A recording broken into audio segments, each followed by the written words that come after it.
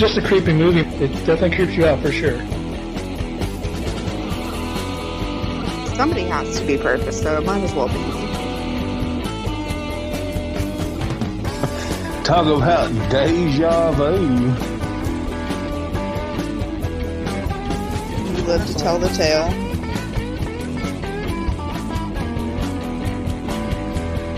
You gotta think like a werewolf.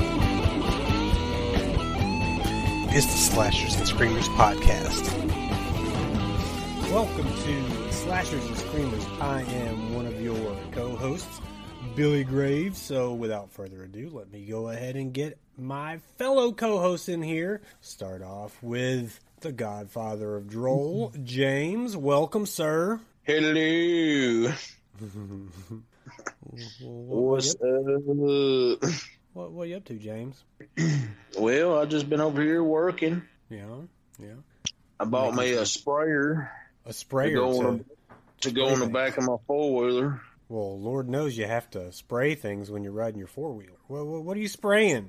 Well, I'm going to spray the yard for fleas and ticks and other creepy crawlers. Yes. And then I'm going to spray the fence rows and kill some vegetation, Bill. Oh, the bad kind. That's right. Okay. Well, that's good, James. I mean, you've had a pretty busy day today, but I know you've been pretty busy with your football I ain't got my damn sprayer put together yet. Well, have one of the football kids put it together. They ain't got good sense, Bill. Well, it's probably because you're having to bang their heads together every day. Well, how was spring training? Was spring training good? Spring practice went off without a hitch, Bill. We went over there to your hometown and whooped up on them little kids you got. Well, hang on, James. I moved here well after the fact. They didn't know which way was which when we showed up. Well, they didn't know to begin with, okay? Talking about two one-horse towns in Portland and Westmoreland, Tennessee, okay? We've got, 12,000 people between the two towns? Well, it was a battle of the Midway, Bill. Was that what it was? Okay. Well, let's get our other co-host, Final Girl Casey, in here. Greetings, Casey. Hello. And how's your week been? Not bad. Just looking forward with every moment to this. Okay, so we don't have very high aspirations in life, so that's if good this to was know. all I had to look, I'd cry myself to sleep every night.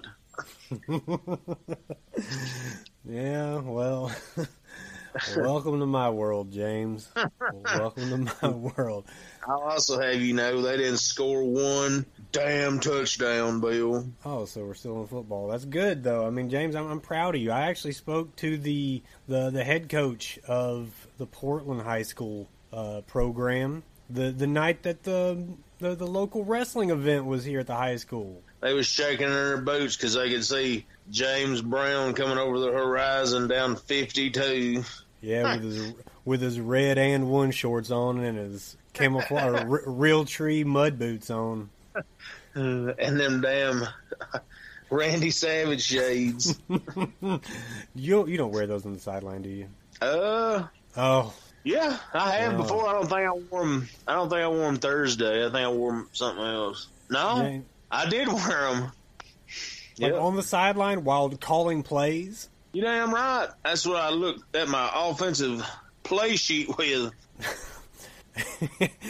James. Matter of fact, I got a display that comes up in the right eye that's got all the plays on it. A Terminator. James, you are an embarrassment to me, your family, and this podcast.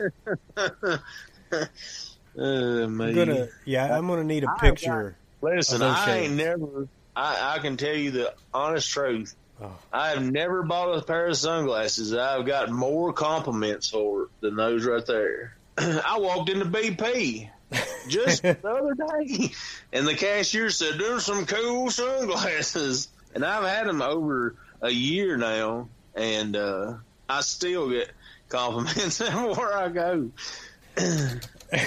They are pretty spectacular, James. They are spectacular spectacles, and I need a picture of them so we can put them up on the Slasher social medias. Well, the both of you have to be pretty bummed out that we don't have the Memphis Maniac Rick with us this week. We miss you, Rick. We do. He was too much of a maniac through the week to show up today. Yeah, he's laid up, sick, probably playing a harmonica, trying to shame his wife into making him some soup or something. I wish I could miss a damn day of taping Rick. Taping. You could. I mean, you could, James. No. I'm the damn, whatchamacallit, Iron Man, Bill. I'm like Yeah, Bo Jackson. He got Farming, injured and his career ended football, early. Podcasting. Yeah. Bo Jackson got injured and his career ended early. You probably mean Cal Ripken, but you don't want to give any credit to any baseball players, I'm sure. You don't even know the half of it, Bill. Oh.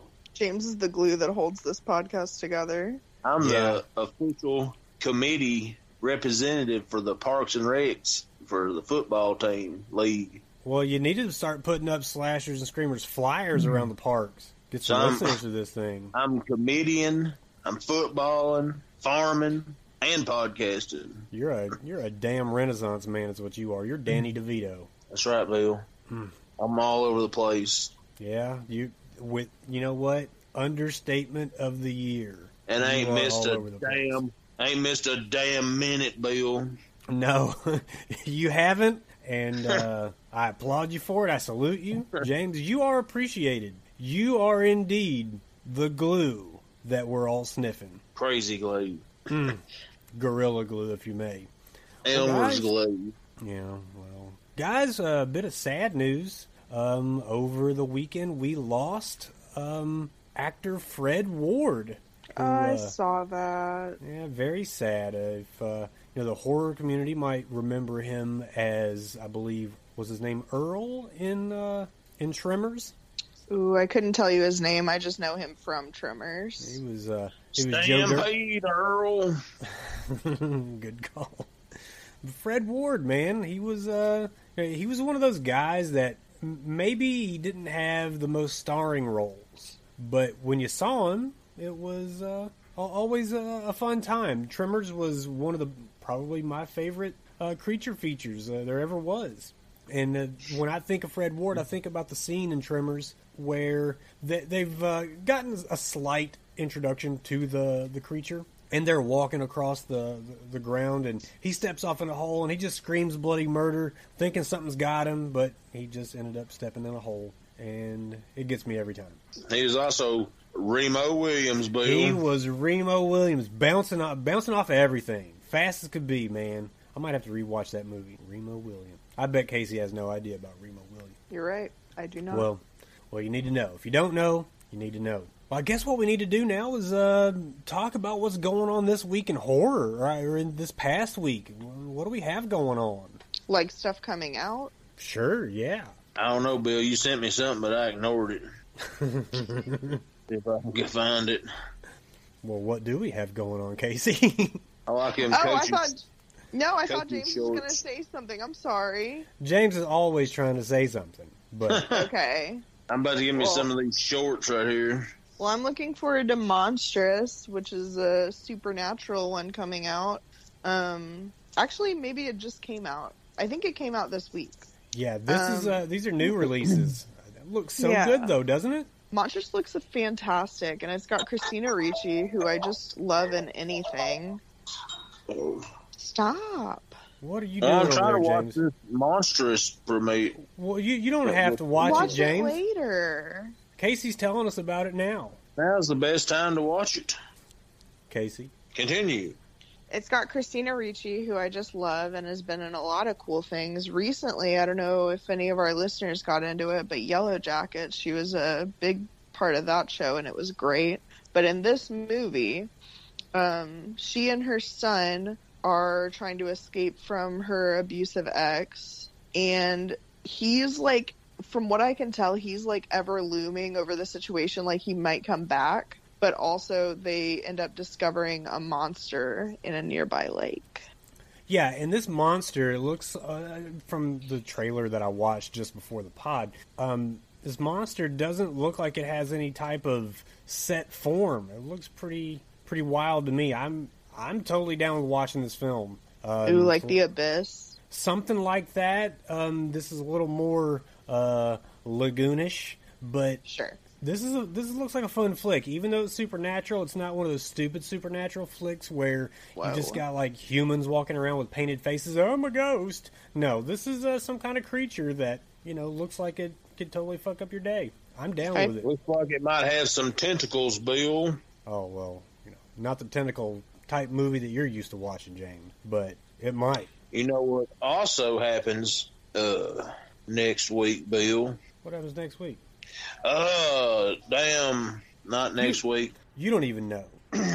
But the week after next. Top Gun 2, Bill. Damn it, James. We've got it. Ladies and gentlemen, Freddie Loggins. Highway to the danger. I'm watching it. Well, If there's any scary movie parts in it, I'm putting it on this damn podcast. If I feel even a little bit scared, I'm putting it on this. James, you just put an airplane movie into this pod, and that's the one. Well, I'm getting y'all tuned up for Top Gun. Okay, so next week. So basically, in 3 weeks, this podcast is going to be about airplane movies only. Yeah, Iron Eagle all the way. I'm picking Point Break, which has airplane scenes, which is enough. Does it have? Oh, yeah, they jump out. Okay, well, I can go with that. I'll pick Airplane. May 24th, Bill. You ever and seen a grown man naked? For all you people in Brazil that like Top Gun, May 24th. All you people in Brazil that like Top Gun and burritos. If you're going to watch Top Gun, you got to have a burrito in Brazil. So we've also got a film called Nightcrawler. Almost said Nightcrawler. This is not Nightcrawler. As a matter of fact, hey, let's jump to Nightcrawler for a second. Did either one of you see Nightcrawler? I love Nightcrawler. That was my favorite movie that came out that year. Was it the about only time that I could use a Nightcrawler is when I go fishing, Bill? Yeah. I find them under old wood and stuff, get them out of the ground. But James, we didn't buy any bait. Just flip over that rock, Bill.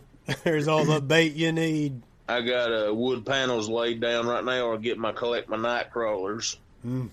You're a resourceful man, James. I bet you're the kind of guy that's got too much dirt on it, just like sucks it off the night crawler and throws them on the hook. Yeah. You nasty bastard. Also, the night crawler and the superhero night crawler. That's what I was asking. So the movie Nightcrawler is not about Nightcrawler from X-Men? No. I'm sure. Shit. It's about Jake Gyllenhaal. Oh, there is a Jake Gyllenhaal Nightcrawler movie, but I think he's just out digging up worms or something. He is not digging up worms. And this is how I bait the hook. This is how I get the biggest worms. It's Nightcrawler, the Bill Dance story. God. Okay, that went over some heads.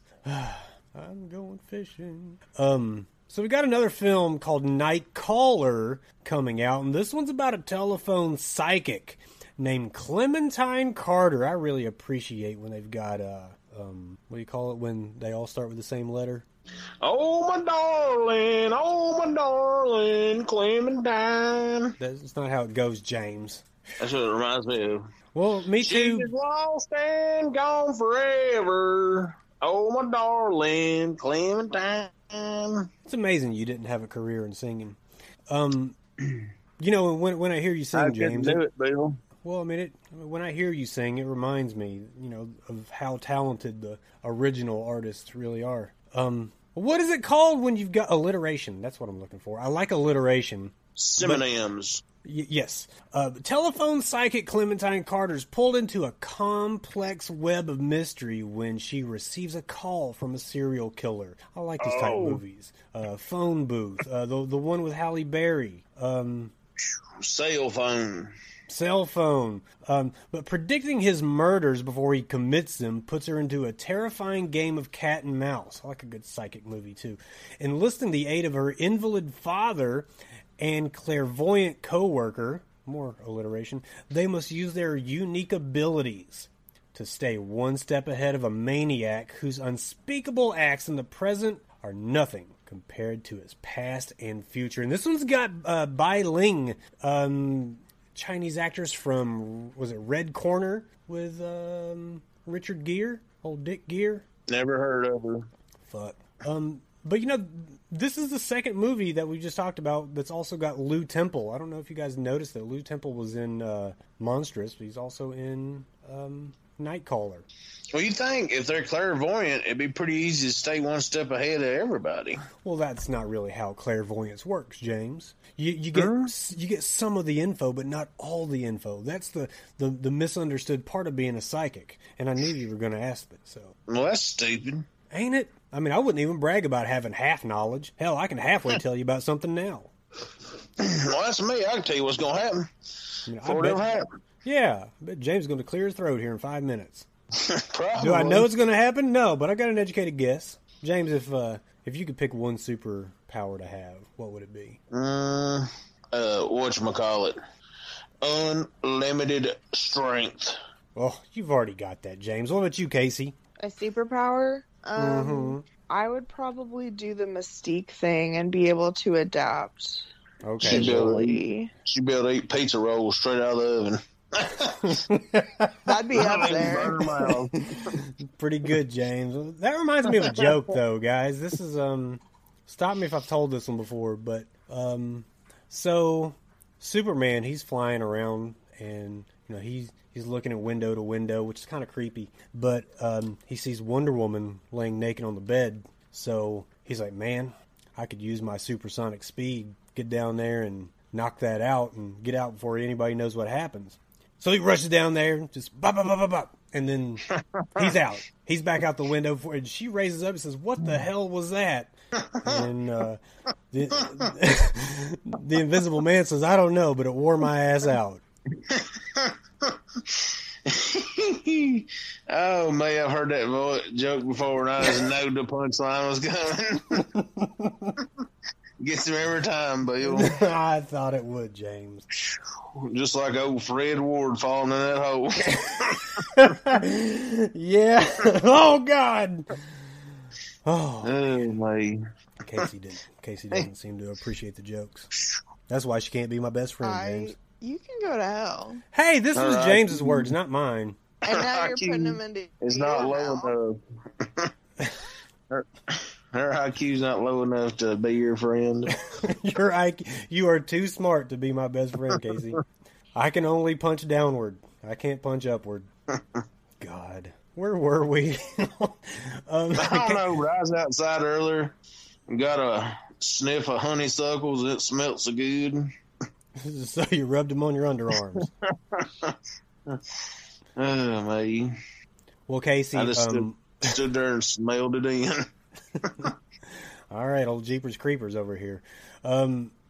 Casey, I thought about you when I pulled this next movie out of... well, first, I need to give credit to upcominghorrormovies.com. This is where we're getting Well, you our only info sent on. me one movie. Well, yeah, because I wanted you to look into it, but no. You want to just leave me on red. I'm sick of it, James. I'm tired of it. You think just because I've known you for 35 years means you can leave me on red? I demand you acknowledge my feeling. I didn't understand what was going on. Well, a man sends you a link, you click it. Rooney! Casey, I thought about you when I pulled this next movie out, and it's called Shark Bait. I know you love a good shark movie. I do. I know you love movies about being lost in the deep. I love any kind of like animal horror feature. Any of them. And being consumed by said animal is always at the forefront of your fears. Yes. Sounds scary. Yeah. Well, this group of spring breakers are enjoying a trip of a lifetime to the sandy beaches of Mexico. As the sun rises after a night of partying, they steal a couple of jet skis. They stole them, guys, so they might have deserved all this. And they race out to sea, but bravado and bad decisions, more alliteration, bravado and bad decisions lead to a terrifying accident. From the trailer. That sounds like a Saturday night for me, Bill. That's just a regular... Hell, James, it's really more like a Wednesday for you. But stranded miles from shore, the true horror begins when the group realizes they've drifted into shark infested waters. Casey's ears perk up. With no way back. Sounds scary. With no way back and one friend badly bleeding, and you don't want to be bleeding in the middle of the ocean with sharks around, the group must quickly figure out how to survive the predator lurking in the waters below. This one actually looks really good. It kind of gives me vibes from, what's that one where they fall off the boat and their ladder's way up there and they can't reach it? Oh, There was a sequel. Is it Open Water? Open Water. Thank you. Right. Open Water. Did you ever see Open Water, James? Yeah, I think so. Yeah, just know that I'd be dead in 5 minutes in that movie. That's not one I'm surviving. I'm somebody who can swim a mile, cannot tread water to save my own life. Is that the dumbest thing in the world? Why? Actually, Why? Yeah, How? I actually failed a test, failed a swimming test in boot camp. Navy boot camp, obviously, because there's a lot of water. One of our tests was tread water for a minute or 2 minutes and then swim a lap around the pool. The lap could not have gotten there fast enough. I cannot tread water, but I can swim in a straight line for, could anyway. I can't say I can, but I could back then. Could swim in a straight line for forever, but can't just like float there, and stay above water. How can you not? I don't understand how you can't tread water. You know what, Casey? You want to fucking judge me? No, I'm genuinely Don't holler. surprised because, like, I don't know what would. It's a I'm tough trying one, to Casey. figure out. If I could figure it out, I would not have failed the test. I would fail this test today. I don't know why I can't tread, because the thing is, it's not just you in an endless, pool of water. There's, 50 other sailors doing it as well. So it's not like I can just like swim around for a little bit. I have to be in like basically one little 3x3 area of water and keep myself afloat. Yeah, Sounds like a Yeah, lot it's of just big deal. interesting. You know what, James? I tell only the truth here. And another truth is the film Homebound. This is the last one that I pulled out, but this is a UK horror flick. A trip to the countryside turns frightening for a father and his new fiancée when they arrive to find his ex-wife is missing and the kids acting strange. I don't really know how to compare this one to anything else unless we're talking about The Visit. Remember The Visit from Shyamalan? I do. I did not love that one. You didn't love it? I like that one quite a bit. What did you not like about it? The Other younger than Grandma boy, showing her ass all the time. You think I didn't like that? Well, okay. The younger boy was incredibly annoying to a point where it took me out of the movie, and I also have a propensity to feel anxious around old people anyway, so I don't typically enjoy movies where the villains are old people. Yeah, Like, I've never watched The Taking of Deborah Logan because I'm genuinely scared of that concept. like before she's even taken, right? It's like, this old Kinda, woman yeah. is hideous. This kind of gives me the vibes from that movie. Maybe, I mean, here's the thing. The guy's going to recognize his own kids, okay? So there's no mistaken identity there. But the kids are acting strange. It almost starts out, or at least a trailer anyway, it makes it seem like it starts out with some teenagers maybe really not taking to the new girlfriend. But yes, there's something amiss here, and it looks like a really, really cool flick that I might have to check out. Tom Goodman-Hill, Aisling Loftus, and Rafaela Chapman star in this one. And all these flicks that we just talked about, they are out right now. Right now. So check them out wherever you can. And once again, thank you to upcominghorrormovies.com for the fine summaries of these new releases. So James, this flick we're reviewing today, Shadow in the Clouds, this was your pick. Why? It's wild, Bill. Wild. It is wild. It is very I wild. thought it was a pretty good movie, Bill. Well, it's like you didn't sit on this one for very long, though. You basically were told, hey, it's your turn to pick a movie, and you said, oh, shit. And then you said, hey, let's do this one. You didn't sit and think about it very long. So I think this is something you'd seen recently. Well, I mean, it's a 2020 flick, so of course you probably saw it pretty recently.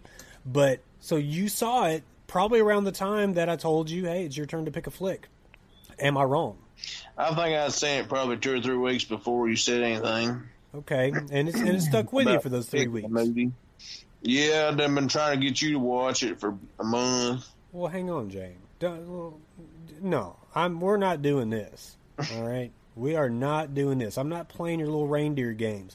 You only saw it a couple, 3 weeks before, and you've been trying to get me to watch it for a month. Math don't add up. Even my Westmoreland, Tennessee math. So what gives? This doesn't seem like the type of flick that you would bring forth to the podcast, James. Why wouldn't I, Bill? Well, it's got airplanes and monsters, World War II. Okay. You know, I like a good period piece, Bill. Period piece, yes. This is definitely 18th century France. But any period, Bill. Any period. 2020, doesn't matter. Well, guys, this one has one of my favorite young actresses in Chloe Grace Moretz. Casey? Billy? You got to be down with Chloe Grace, right? I like her. Yeah. Just kind of give or take her leave? Or are you a big fan? No, I wouldn't say I go out of my way to see her movies, but the ones I've seen her in, I thought she was likable enough, you know? Okay. Well, here's my opinion. A good job. I didn't hate the Carrie remake. I thought Julianne Moore, fantastic, per usual. Mm-hmm. And I thought Chloe Grace Moretz did a solid job. I would agree with that. My opinion on Chloe Grace is, unlike so many, I mean, it's easy for, guys, or I guess anybody who just appreciates the female form, to say, hey, this young hot actress is, that's my favorite one. Oh, she's hot. I'm going to watch. Listen, Chloe Grace Moretz looks completely fine. I mean, you got to call her the Hammer, if not her, the one of the Gremlins. But Chloe Grace Moretz is, a beautiful young actress. However, I find myself simply loving her acting chops. We've seen her basically go from Kick-Ass to, I'm trying to think of some of the ones that she did when she was a younger Amityville actress. Horror, the remake of Amityville. Thank you, Amityville Horror. Then you've got 500 Days of Summer. The Fifth Wave, Let Me In. Again, you said the Carrie remake. If I Stay, she played the standoffish teenage daughter in Dark Shadows. I'm here to tell y'all. She's hilarious in 30 Rock. She's in a few episodes of that, and she's really funny in that. Never saw the episodes that she was in 30 Rock. I'm going to have to check that out. But I'm here to tell you guys, I firmly believe that Chloe Grace Moretz is going to be the next generation's Meryl Streep. Okay? Damn. She's got it. She has got it. Okay, she looks great. She does different type of roles. She doesn't just play the same character in everything that she's in. She's literally growing as an actress before our eyes, and I love her part in everything that I've seen her in. Maybe not in Kick-Ass. I don't care about, silly flicks like that. But everything she's done. Okay, well, you love silly flicks like that. Maybe do. Not that one in particular. I do. I just didn't like Kick-Ass. But dang, Bill, get it together. I'm sorry, but Chloe Grace is going to be the next Meryl Streep. I'm here to tell you. Academy Awards are coming her way. Then you got Nick Robinson. Don't know much about him, but I know that he co-starred in The Fifth Wave. He was in Jurassic World and The Kings of Summer. He's in what was that cute movie he was in? He's in, oh my god, I can't think of the name of the movie, but it was good. It was the one where he plays a gay character. Love, Simon. He was in Love, Simon. I have no idea I have no idea what that movie is. It's cute. It's I think Jennifer Garner is the mom, and then it's got him and some, I don't know, other people. But it was a cute movie. So it's not a monologue. Gotcha. Okay, so this flick was directed by Roseanne Ling. Known most for her writing work on the short Do No Harm, as well as My Wedding and Other Secrets. She's also, going to be writing, maybe directing. I'm not sure what her part in this is, but it's in the live action adaptation of the animated series Avatar: The Last Airbender, which I did not know this was happening. Did you guys know this? No, I never watched the original show though. You never watched the original? No, and my brothers both love it and have been telling me to watch it for years, and I just haven't made it. Well, you know what? Why don't you just back out of this one and let's get your brothers on, okay? Because they got a little bit more fucking sense than you do. Okay, Avatar: The Last Airbender is one of the most fine modern animated shows there ever was. It's I deep. hear good things. Yeah, it's fantastic. James, where you stand on Avatar, The Last Airbender, not the blue people? I feel like I need to say that because you might try to go in the direction of the blue people. The only know I know. The only thing I know. The only thing The only thing I know is that kid had a bald head. Now, whether it was for airbender abilities or what, I don't know. Well, his head was more aerodynamic, so yeah, probably. But I ain't never seen a lot of it. James, I just need to know something. What? This is completely unrelated. Why the hell do I get a Facebook message from you that's a meme of a couple of guys standing back to back, pointing guns, and it says, "Me and my buddy backing out of Cracker Barrel after I called Ronald Reagan a pussy"? That was the last time we went to Cracker Barrel. Okay. Hey, Casey, where do you stand on Ronald Reagan? Just kidding. That would be a longer podcast, actually. I don't know a lot about him, but He's a pussy. Okay, we don't want to upset Final Girl Mom. She might be a Ronnie Reagan fan. We're not The going to get actor? into that on the podcast right now. Let's call her. What's her number? She's on vacation. We're leaving her alone. are Excuse me? Brazilians Republicans or Democrats? I think they are split just like everywhere else. So the original screenplay of Shadow in the Cloud was written by Max Landis. I don't know if that's Landy or Landis, but it Got was rewrote, though, because he sucks. a 1 trillion times, apparently, according to Chloe Grace. And I believe her. Okay, I don't believe you two, but I believe Chloe Grace. And, so it was heavily rewritten during pre-production by our director, Roseanne Lang, due to a lot of allegations made against Landis, so he's a pretty shitty human. Ling and lead star, this is coming from IMDb, I believe. Ling and lead star Chloe Grace Moretz say Landis was completely distanced from the production and that his screenplay was rewritten several times before filming began. However, Landis claims that about 90% of his script is still his, or of the script is still his. I don't believe it, but whatever, you know. You read about, you know, these on-set personalities and their outlandish behavior, and you kind of hate that it happens, especially with, well, I don't want to say a mostly female cast. There's really only one female that I can think of in this whole cast, right? There's not another one that snuck in there. I don't know the Unless that baby's secretly a girl. yeah, I don't know about the Gremlins either. But you know, the animated short at the beginning of this one, did that ever look familiar to you guys? The animation with the gremlin and the little cartoon guy? It did not. Well, it was based on something called Private Snafu. Okay? Snafu stands for Situation Normal All Fucked Up. And these are military acronyms. Of course it has to be with such a fucked up acronym. But these are basically instructional short videos meant to educate, your enlisted folks on, different, military, etiquette. Everything from being combat ready to just their daily life, almost like an instructional, something easy to watch and not look away from. But those were made between 43 and 45, so they had to have gotten the idea just because of the time the time frame that this film was supposedly set in. And I specifically remember back when I was a kid watching this Bugs Bunny cartoon called Falling Hair, and I found this in IMDb as well.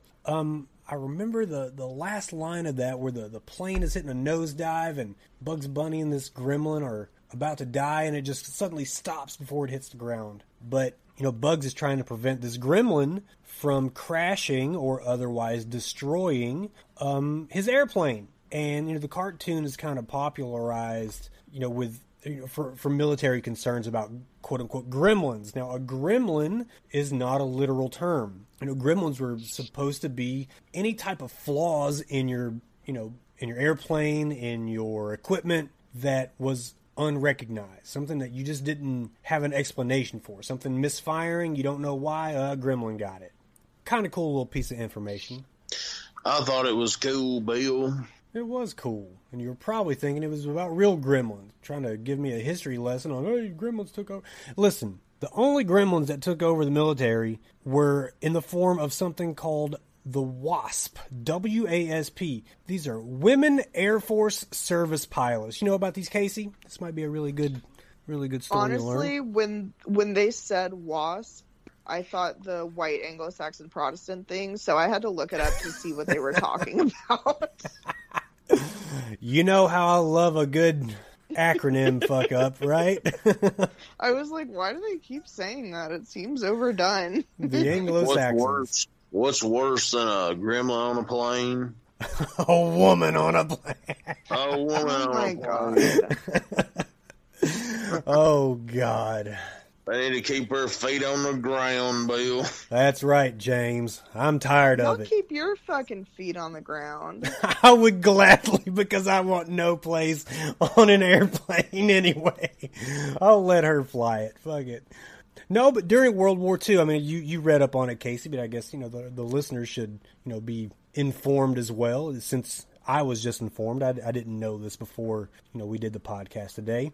But WASPs, Women Air Force Service Pilots, was created by the Air Force, U.S. Air Force. And these pilots would, more than 1,100 of them flew military aircraft, everything from single to multi-engine aircraft, from non-combat transport and spotters to fighters and bombers, including like the B-50, the B-17, the B-26, and the B-29 bombers. There was a guy named Henry Arnold. I don't know if you read this case, but you'll get some satisfaction out of it. He said that he wasn't sure whether a slip of a girl could fight the controls of a B-17 in heavy weather. Okay, I'm on his side here, Casey. But later on, he had to eat his humble pie and admitted how wrong he was. And he said now, in 1944, it is on the record that women can fly as well as any man. They just can't park. You know what? I want to start a fight with you. Listen, I don't want to hear shit. Fucking park. So. I was gonna say, these women can, they can fly out of a hailstorm, but Casey, Final Girl Casey, can send your Mustang into outer space almost. Final Girl Mom used to fly helicopters. I can barely drive a car. Listen, James, you'll love this. We were in the office and somebody, I guess, had some work to do and they wanted Casey to move their car from a lease. They had a back issue. Oh, that's what it was. Okay. I was thinking they were on the phones or something.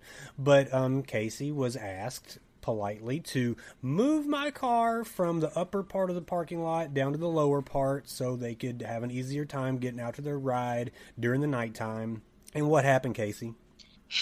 She drove. What kind of car was that, Billy? I believe it was a Mustang. Oh, was it not? No, a Mustang? It was a Dodge something. Like a Charger? Maybe. It was like a faster looking car than anything I've ever been behind the wheel on. Yeah. And at the time, I think I drove a Chevy Cobalt, and that car was such a total piece of shit that I wasn't used to, driving a nice car. No acceleration. No acceleration. Horrible for it to get to 30. Yeah. Exactly. So I go to back this car out of the parking spot so I could drive it down to the front of the building. And I hit the gas like I'm hitting the gas for my Chevy Cobalt. I came so close to slamming into the cars behind me, just knocking them out of the way. Scared me to death. Just a tap of the pedal. But I texted one of our mutual friends about it and described it as, what was it? Flew into the moon? You said, no, the terms that you use were, I barely touched this gas pedal and I almost flew into outer space. Yeah. and our friend, we'll call her Brittany, said,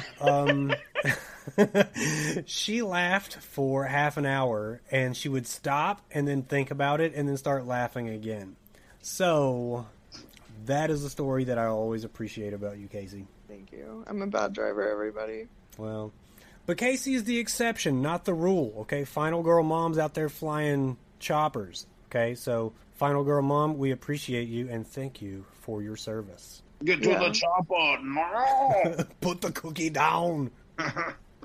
So the plot of this one, and what I love about this film is, again, 1943. Our main character, played by Chloe Grace Moretz, very modern name. Her name in this film is Maud. It's fucking Maud. Could Maud be the Chloe Grace of 1943? Oh, yeah, Maud it's Maud. is an actress's name right now. Maud Apatow is doing big shit in Euphoria. Is that a real person's name right now, Maud? Yeah, Judd Apatow's A young person? daughter. Yeah, she's, I don't know, probably early 20s maybe? I'll look it Okay, up. I believe that because people today are giving their children, like, old-fashioned names. Yeah. Yeah. She's 24. Okay, so early 20s, yeah. Yeah, I call that Maud mid-twenties. Apatow. Euphoria. I have not watched Euphoria. Don't think I will. But I don't think you'd like it. yeah, I don't think I would either. But Maud Garrett is a female flight officer, and usually the female adjective would not be relevant here, but the treatment that she gets later on does make it quite, need to know. But she's assigned to travel with a top secret document case, I guess, from the Auckland, New Zealand to Samoa flight on this bomber. As soon as she gets there, though, she's she witnesses a ground crew ramper, I guess. He just disappears into the night before she lays eyes on her transport, which is the B-17 bomber, christened the Fool's Errand. Now, you always want to name your bomber. It's bad luck to not give your bomber a name. But is this supposed to be an ironic name for the aircraft? If so, I didn't get it. Yeah, I didn't really understand the name here, unless they were just saying, like, they were guaranteed to die or something. Yeah, maybe. You would think the other side, during that time had kamikaze pilots, and, like, those guys were lost causes. Not to them, but, they were going to ultimately meet their demise. I don't think that was the design here, but it does make you wonder, especially since you could name this thing anything you want to for your movie. You have to wonder, does it have some kind of subliminal meaning, for the plot of our film? I was confused by it, but I wanted to see if you guys had any insight on maybe what it could mean. I might have missed something. Everybody's got blind spots, guys. I've got more than most. I don't have more than James. I don't know about that one. Well, the bomber's crew doesn't give her a very good welcome. They suck. They very much suck. But they put her down in what's called the Sperry. Okay, it's that little chamber underneath, the aircraft. Looks like Willy Wonka's Great Glass Elevator. It very much looks like it. But there's no room in there for her and her document bag. I don't believe that whatsoever because she had a lot of room to move around. Yeah, she had some wiggle room. She had plenty of wiggle room. The bag in there. Put it in your lap, you know what I mean? If it's that important, and we will find out later why it's so important. But right now, it's a document bag. That's all we know. But she does reluctantly allow the only crew member who's been nice to her, Walter, to hold on to it. Or not really hold on to it, but store it for her. So it's stowed away. Walter's taking care of her, kind of, but everybody else is being pretty shitty. At this point, we're given very little information about what's going on other than we're going from New Zealand to Samoa, and I'm on this flight with these shitty dudes. Which is kind of what you'd expect from, unsupervised military personnel. I know firsthand. I don't give a fuck. But we should emphasize, she has an accent. She has got an accent, and I don't know really where to nail that accent down from. It didn't sound New Zealandy. Yeah, it didn't sound like it was from the Outback or New Zealand. It sounded like it could have been British. I don't know all the intricacies of different British accents. It wasn't Cockney, I can tell you that. We need to ask her friend at work. She's not there anymore. Is she not there anymore? Damn. Yeah, which means we can talk about her on the podcast now. Okay, so James, you know this. Okay? I'm going ham. I don't give a motherfuck.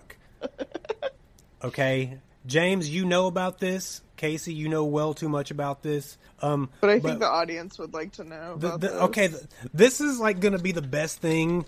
Fuck this movie. This is the best thing that you're going to hear on... No, really, this is going to be the best thing that you hear on this podcast ever. Okay? So, to lay some groundwork, Rick, Casey, and I were employed at one time by the same company. And James and I went to the same high school. Oh, that's right. So he knows her too. He knows her too. Yeah, he does. So one day you know, James, you know. And if you don't remember, you're gonna remember in a few. But I'm sitting there minding my business, hacking away at my keyboard, doing my work, and then all of a sudden somebody comes by and says, "Hey, didn't I know you from school?" And like, I heard a slight accent, but I also remembered that in school this girl had somewhat of a speech impediment, like kids do. Okay, kids always have speech impediments. Like every kid in the world has had a speech impediment. No kid talks normally. But I thought, maybe she didn't get it taken care of. Okay, so full disclosure, our town was not a very high income town. Okay, a lot of people just made do with what they had, and if your kid's got a speech impediment, you just work through it. Maybe you can't afford to get, speech therapy or whatever. I don't know. Don't judge. So I thought, well, okay, she didn't grow out of the speech impediment, and it never got taken care of. Whatever. So I just said, hey, yeah, I remember you. Your name is XYZ. And she says, well, I go by XYZ now. Okay, cool. You want to reinvent yourself? No problem. So later on, it's out of sight, out of mind at this point, right? I didn't think about the girl. I didn't think about the speech impediment. I didn't think about the accent. One of our other mutual friends, I don't want to call her by her real name, so I'll make up one. No, I won't. Make up one that's kind of... Who is it? Well, we'll say one of our mutual friends who is a manager at the company. We'll call her Sally. Shut up. When Sally comes up and says, "So, hello, Governor. We've got a new representative, and she's from England." And I said, "Really? From England? Okay. Yeah, from Liverpool. Okay, cool. So she's from Liverpool. What is her name? Her name is XYZ." And I'm like, hold the fuck up. I'm XYZ. We'll call her Jane. We'll call her Jane. Is not from Liverpool. Jane is from Westmoreland, Tennessee. How do I know? Because she rode the same school bus I did from the time she was in kindergarten until the time I moved from the home where my school bus picked me up. So no. Like, my sister and her sister were, like, the best of friends and ate lunch together every day at school. I didn't know that until later because I had to call my sister and say, hey, you remember, Jane? Remember Jane's family? They're not from England, right? I don't think so. Why? No reason. So here I am thinking, like, I'm just dumbfounded, and I'm trying to figure out what on earth would make a person completely fake an accent. My first thought was head injury, remember? Your thought was head injury. My thought was maybe trying to escape some childhood trauma. Want to reinvent herself. So I didn't push, the thing. I never went to her and said, Jane, why? You know me. Like, you came up to me and you said, hey, aren't you Billy Graves from Westmoreland? And I said, yes. So we've determined that we know each other. Why are you still doing this accent like I don't know you? Didn't you say another childhood friend of yours called her on it? Yes, another one. We'll call her Danielle.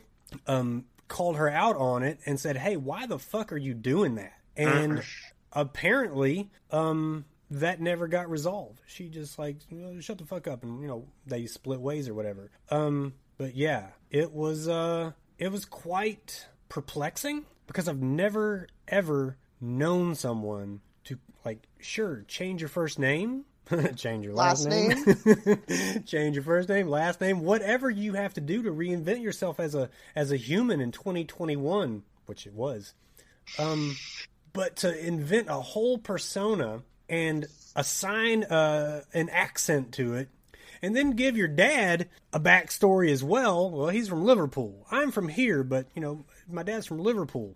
I was beside myself trying to figure it out. It's attention. She wanted attention. Because the accent also was wildly inconsistent and not always British. It maybe not, but I remember another friend, we'll call her Jennifer. I couldn't think of a fake one, so we'll just call her Jennifer. Oh, this is who I was thinking of before. No. Sally sounds like the girl's real name. No. The other girl, when we were talking, you said Danielle. No, I thought you were talking about Jennifer. No, I was not talking about Jennifer. I was talking about somebody else that went to school with me. But Jennifer told me one day, she says, hey, she asked permission to go to the loo. And I said, the what? The loo? Is, oh, I forgot. You guys call it a restroom. So you've lived and grown up here in Tennessee, and you've forgotten that we say restroom here? How embedded into this character have you become? This girl was a trip. A complete trip. And, like, I thought, how long are you going to be able to keep that facade up? And then luckily, because I work for a department that is on the, I guess, technical side of the company in data analysis, I get to kind of pull calls and listen to the audio for quality issues. And I had to pull some calls to check the quality issues in that accent. And it came and went. The accent came and went. And I just couldn't understand it for the life of me. I stopped trying to understand it. But it's one of the wildest things I've ever encountered. Bill. Tell me, James. And don't do it in a fake accent. If somebody wants to be British, they can be British. Well, the British probably have something to say about that. What's it bothering you, Bill? Because she knew me, James. She came in. What if I come to your house and I'm Brazilian all of a sudden? Oh, you see, James, I think secretly you want to be Brazilian. You gonna say something to me about it? Yes, I am. You better believe that once you close that door behind you, we're having a conversation. And then we're dancing the samba for hours until the night is over. Rochambeau for your balls. What's that Brazilian dance fighting? Capoeira? Did you say Rochambeau? God. Yeah, we're gonna do capoeira out. I'm gonna challenge you to I'm gonna challenge you to a fight in my heritage dance. Well, you know, you and Gabriela Marines can both bite the bullet, because I've got nothing on you two with capoeira. But James, yes, there's a problem. If you came up to me in public and just started talking to me in a different accent than I've known you for 30 years, then yeah, I'm going to have questions. What if you hadn't seen them in a while and they've been overseas or something? Okay, that is another one of the explanations that we came up with. Like, what if this is what happened? Because, truthfully, I was stationed in San Diego for a number of years, right? When I came back home, I saw a guy that we went to school with named Wes. And he says, hey, where have you been? I said, San Diego. And he says, yeah, I can tell. Because I kind of lost my hillbilly accent a little bit. Like, maybe I still sounded like a hillbilly to those in San Diego, but to hillbillies like you and Casey, you could probably notice that, you know, I'd been out of Tennessee for a while. So I did consider that. But the problem is the girl had been working at Walmart from the time we graduated high school until that point. So no, it's not going to fly. Anything else, James? I don't guess. Looks like you got it all covered. Don't hate me, James. Hate the one doing the accent. That's pretty weird, but to each their own. Okay, that's all I wanted to hear from you, James. I'll not stand in the way if somebody wants to be an English person. You could have picked a totally different place, though. I would have picked New Zealand. Walk around like a bushwhacker. I would have picked Brazil. Billy just would have done a William Shatner impression the whole time. There's someone on the wing. Something. I'm sorry, what were you saying? Kind of like this movie. Yes. So there was like something that, I guess fast forwarding a little bit, you see the creature out on the wing of the plane, and that's exactly what comes to mind. Yeah, I mean, it's, for those of you who might not be familiar, that's a Twilight Zone episode, and it's a really good one. And it's been updated once, since then. Shatner did it back in the... Was John Lithgow the one? Exactly. Yeah. Both did bang-up jobs in their respective... I guess you call them, they're not called skits, they're shorts though. But yeah, But this so is Maude reminiscent of that. was so reminiscent of it, and like I may have done a Shatner impression while watching this film. But May while have or Maude, definitely did. okay, well, you know, words are important. I definitely did multiple times if we have to get down to it. But while stuck in the turret, Maude, you know, she sees this creature kind of clinging to the underside of the plane's wing, which she reports to the crew. And do they believe her? No. No, because they're a bunch of misogynistic assholes. They are misogynistic assholes, and Beckel actually agrees with her. He believes it because I think he sees it. Does he not? Actually, he saw it, but he dismissed it. Basically, that's the part I'm confused I think he about. assumed that he was like seeing something and that he had like mistaken something. Yeah, that's okay. That's probably right. But when She she's seemed more confident in the fact that she had seen this thing. Oh, she knows what she saw. She's down there firsthand. It basically licked her face. But, you know, when she's allowed to exit the turret, you know, the hatch kind of malfunctions and she's trapped down in there. And, you know, when she reacts, you know, I guess indignant about the crew's comments to her situation, they basically give up on trying to open the hatch. And, like, they cut her comms off and... You know, she's basically down there to fend for herself. Nobody's really taking any heed to her warnings. But after seeing a Japanese scouting plane kind of appearing and disappearing in the clouds, really close to where they are, she gets attacked by this gremlin. And it is a fantastic looking little creature. I mean, something definitely fed this thing after midnight, got it wet, hit it with some bright lights. I don't know what happened. Tried to sell it a bathroom buddy. But she fights the thing off. And she ends up injured. And, you know, when the crew... It looks like a mix between a bat and a rat. And a monkey, because it's got a little tail. Oh, it does have a tail, huh? With giant claws. Oh, yeah, huge claws and, like, really bad teeth. But, you know, the crew contacts her again to ask about what happened. A radio message comes in telling that Maude Garrett does not exist. And is not registered for her flight. Now, this is where things kind of take a crazy turn. They start to understand things a little bit. You knew that something was up. She wasn't just there to, you know, point A to point B and a monster's coming. There's got to be more twists and turns in there, right?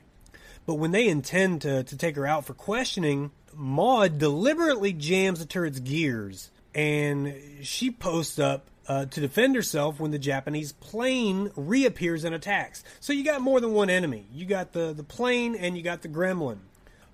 She takes control of the turret and she shoots the plane down, which kind of gets some respect from the crew. So James, could you have used a little bit more gremlin in this film?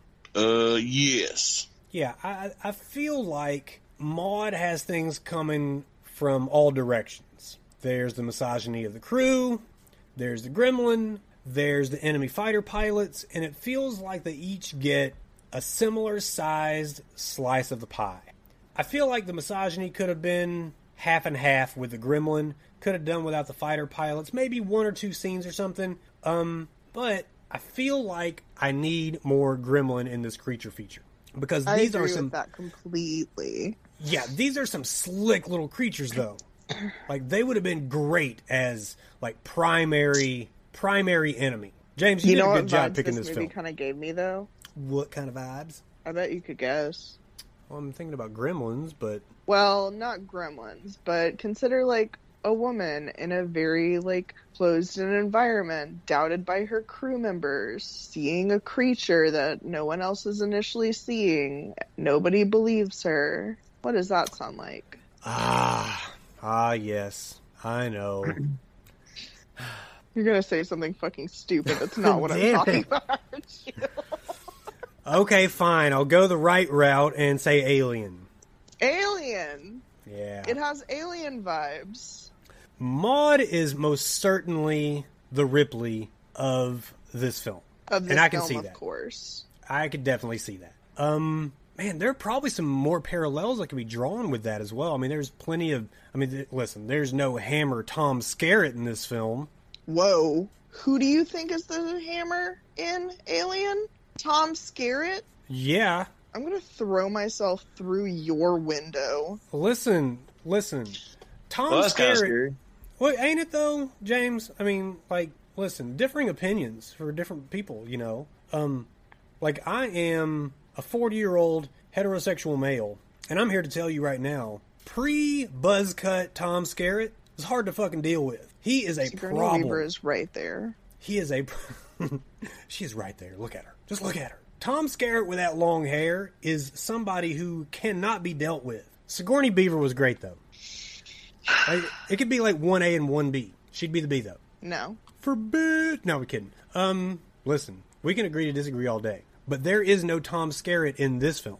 We hardly see the men of this movie. Oh, we see enough of them. We see too much of them, if you ask me. I mean, this could be just a 1v10 situation, but you got to have some cannon fodder, right? I know. But I kind of liked the solo thing with her just in the little stuck thing. Like, that was scary to me when the gremlin was trying to, like, break into the Great Glass Elevator.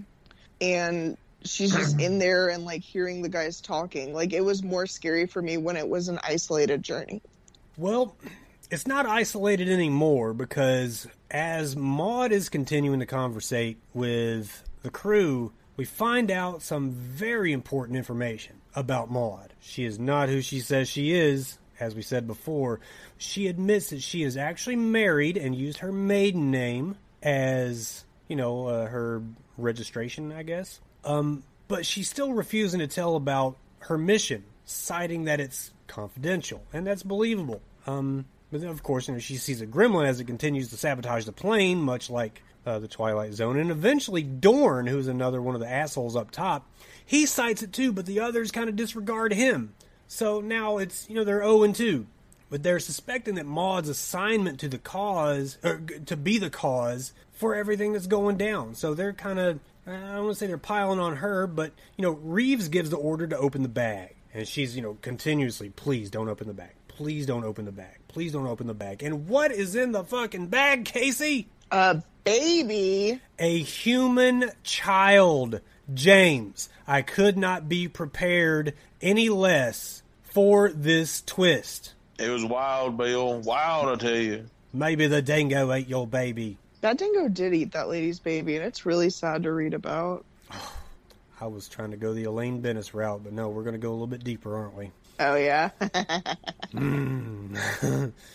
Well, not only is there a baby in this bag, there's a baby in the bag. This baby belongs to Maude and one of the crew members, fucking Quaid. They had an affair because Maude's husband is also dickish, and he treats her bad. So Maude and Quaid... Sucks. Yeah, he sucks too. And Maude and Quaid, they had a little, they ended up doing the hibbity-dibbity, all right? And she ended up having child. And there they are. And we know this because Quaid says, like, give me my baby, or something like that. And they're like, what do you mean, your baby? Craziest thing in the world. It's wild, James, just like you said. So basically, Maude is trying to escape her husband, who was at the base. She's taken several steps to do so. Several steps. And she, deciding not to tell Quaid, who's the father of the baby, Maude faked her assignment to get away from her husband before he came to kill her. And probably the baby. But just Which as... is crazy. Oh, it's absolutely crazy. And, there's some crazy scenes in this film, just visual scenes. Some outstanding work. There are a couple of times when Maude has to save the bag from obvious sure death because it's just hanging there, flapping in the wind as a gremlin's trying to eat it alive. But, just as Captain Reeves, turns, back to the air base, 3 more enemy pilots, they come in and the gremlin, boards the bomber. He injures Quaid and kidnaps the baby. When the gremlin appears before Maude with the baby in the bag, she exits the turret and fires her handgun at it. It kind of drives it off, but it leaves the bag hanging, just like I said, flapping in the wind, kind of hanging from the hull. Risking that climb, though, Maude retrieves the baby and, gets back on the plane through, the opening for the now blown off Sperry. I didn't even know what that was called until today, a Sperry. But the gremlin attacks again, and throws Taggart out of the plane. Taggart's the guy that looks like a dude from The Princess Bride. Inconceivable. But during this scene, Chloe Grace falls out of the plane, is hit with an explosion from underneath, and gets thrown back through the plane. One of the craziest scenes I've ever seen. But I loved it. That was pretty silly. It was pretty silly. A lot of this movie's silly, though. Yeah, that was a point where I was like, okay. Well, I don't know. The gremlin I can handle, the baby in the box, whatever. Oh, wait a minute. You can handle a gremlin, but can't handle an explosion knocking you back up through a hole? Correct. Okay. I just want to know where we draw the line for absurdity. Yep. Good Lord. Can't have nothing nice, James. Can't have nothing nice. It's a damn scary movie. What do you expect? Let a woman get blown up through the hull of a plane, James, right? I've put up with damn a hockey mask wielding idiot. Oh, wait a minute. Madman hanging in a damn tree. Just all kinds of weird shit. And we can't have an explosion. I'm just saying it was sillier than I thought the rest of the movie had been so far. James, not once have we put up with a hockey mask wielding idiot. That's true. Not even once. We have not done part 3 onward. Okay, you dealt with a potato sack wearing idiot. God, can't have anything. Well, the gremlin reappears and tries to snatch the baby one more time, but Maude catches up and finally kills it. The gremlin. Yeah, on the ground, and it was a really cool scene where they fight in the water. You know, I had to say it, Casey. Chloe Grace Moretz is not a do-nothing bitch. Of course not. She's an absolute hammer, and I will forever be a fan of Chloe Grace Moretz. But that's where, it's where the movie ends. They watch the fool's errand explode, burn up, and we're left with the credits rolling with some archival footage of women serving in the British and American World War II Air Forces. So probably some of our WASPs, our Anglo-Saxon something. Protestants. Yeah, Protestants. Casey, what did the critics think of this movie? Watching the movie, I was really, really curious on what they were going to say. Could have gone either way, huh? Because to me, yes. And not to say I didn't dislike the movie, but it was, like I said before, pretty silly. So I was like, sometimes critics aren't about that life. Sometimes critics are really hard on some silly movies. But looking at this one, we have a 77% with the critics, but the audience score, this is one of the biggest disparities I've seen. Audience score is a 32. Audience 32 and critics what? 77. That's a lot. But we've got a good critic review and a bad one. The good one is Shadow in the Cloud is an enjoyable popcorn movie that promises in-your-seat jumps with a handful of gender politics thrown in for good measure. And then a bad one is more talk or more monsters. Pick a side, Shadow in the Cloud. And I think both of those things are true. Yeah, both of those are fair, but there's nothing wrong with a little girl power movie. No, definitely not. I just wish there had been more monsters. Oh, yeah. Of either, of any gender, right? So, girl monsters, boy monsters, don't give a fuck. Give me more monsters. I agree. And those were the bad ones. That was the bad ones. Well, did you say the good ones? No, I said the first one was a good one. Okay, yeah. Well, okay, so the disparity between audience and critics, I really do wonder what caused that big of a difference. Do we have enough sample size, really, it's a fairly new movie. It's 2 years old. I'm sure there's plenty of reviews out there. I don't know. That is a big difference. 1377. Well, what are your final thoughts on this one, Final Girl? Pretty silly, but I appreciate some fun alien vibes, and I thought Chloe Grace Moretz really pulled her own in a movie where for a great part of it she was the only person on screen. Good call. James, I'm very, very happy with this pick. I guess we would have to call it an action horror, a lot more action than horror, but as a creature feature, sometimes you just have to combat the creature, right? Not everything is a stalker flick. This one is very much the type of film that we like to do here on Slashers and Screamers. And James, I think you outdid yourself with this one, and I guess we should go ahead and give me your final thoughts as well. I knew you'd like it, Bill. You liar. You thought I'd hate it. I thought it was a good movie. You did good, James. You did good. That's right. Always picking the good stuff, Bill. You rarely miss, James. You do rarely miss. I bet Rick would have loved it too. I would put money on the fact that Rick is a hater of this movie. He doesn't even have COVID. He just didn't want to talk about the movie. Well, Rick can hate all he wants to, but this movie was reviewed. Oh, yeah. And his name's on it. His face is right there on the front of the podcast graphic art. That's right. Rick called me and gave me his final quotes on this movie. Oh, man, what'd he say? Oh, that was a good movie.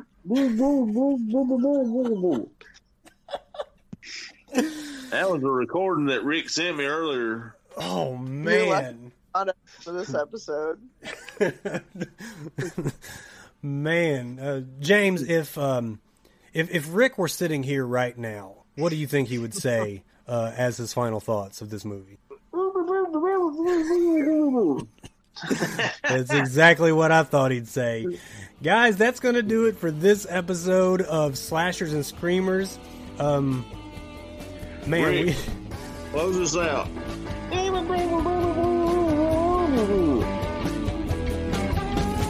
Catch y'all next.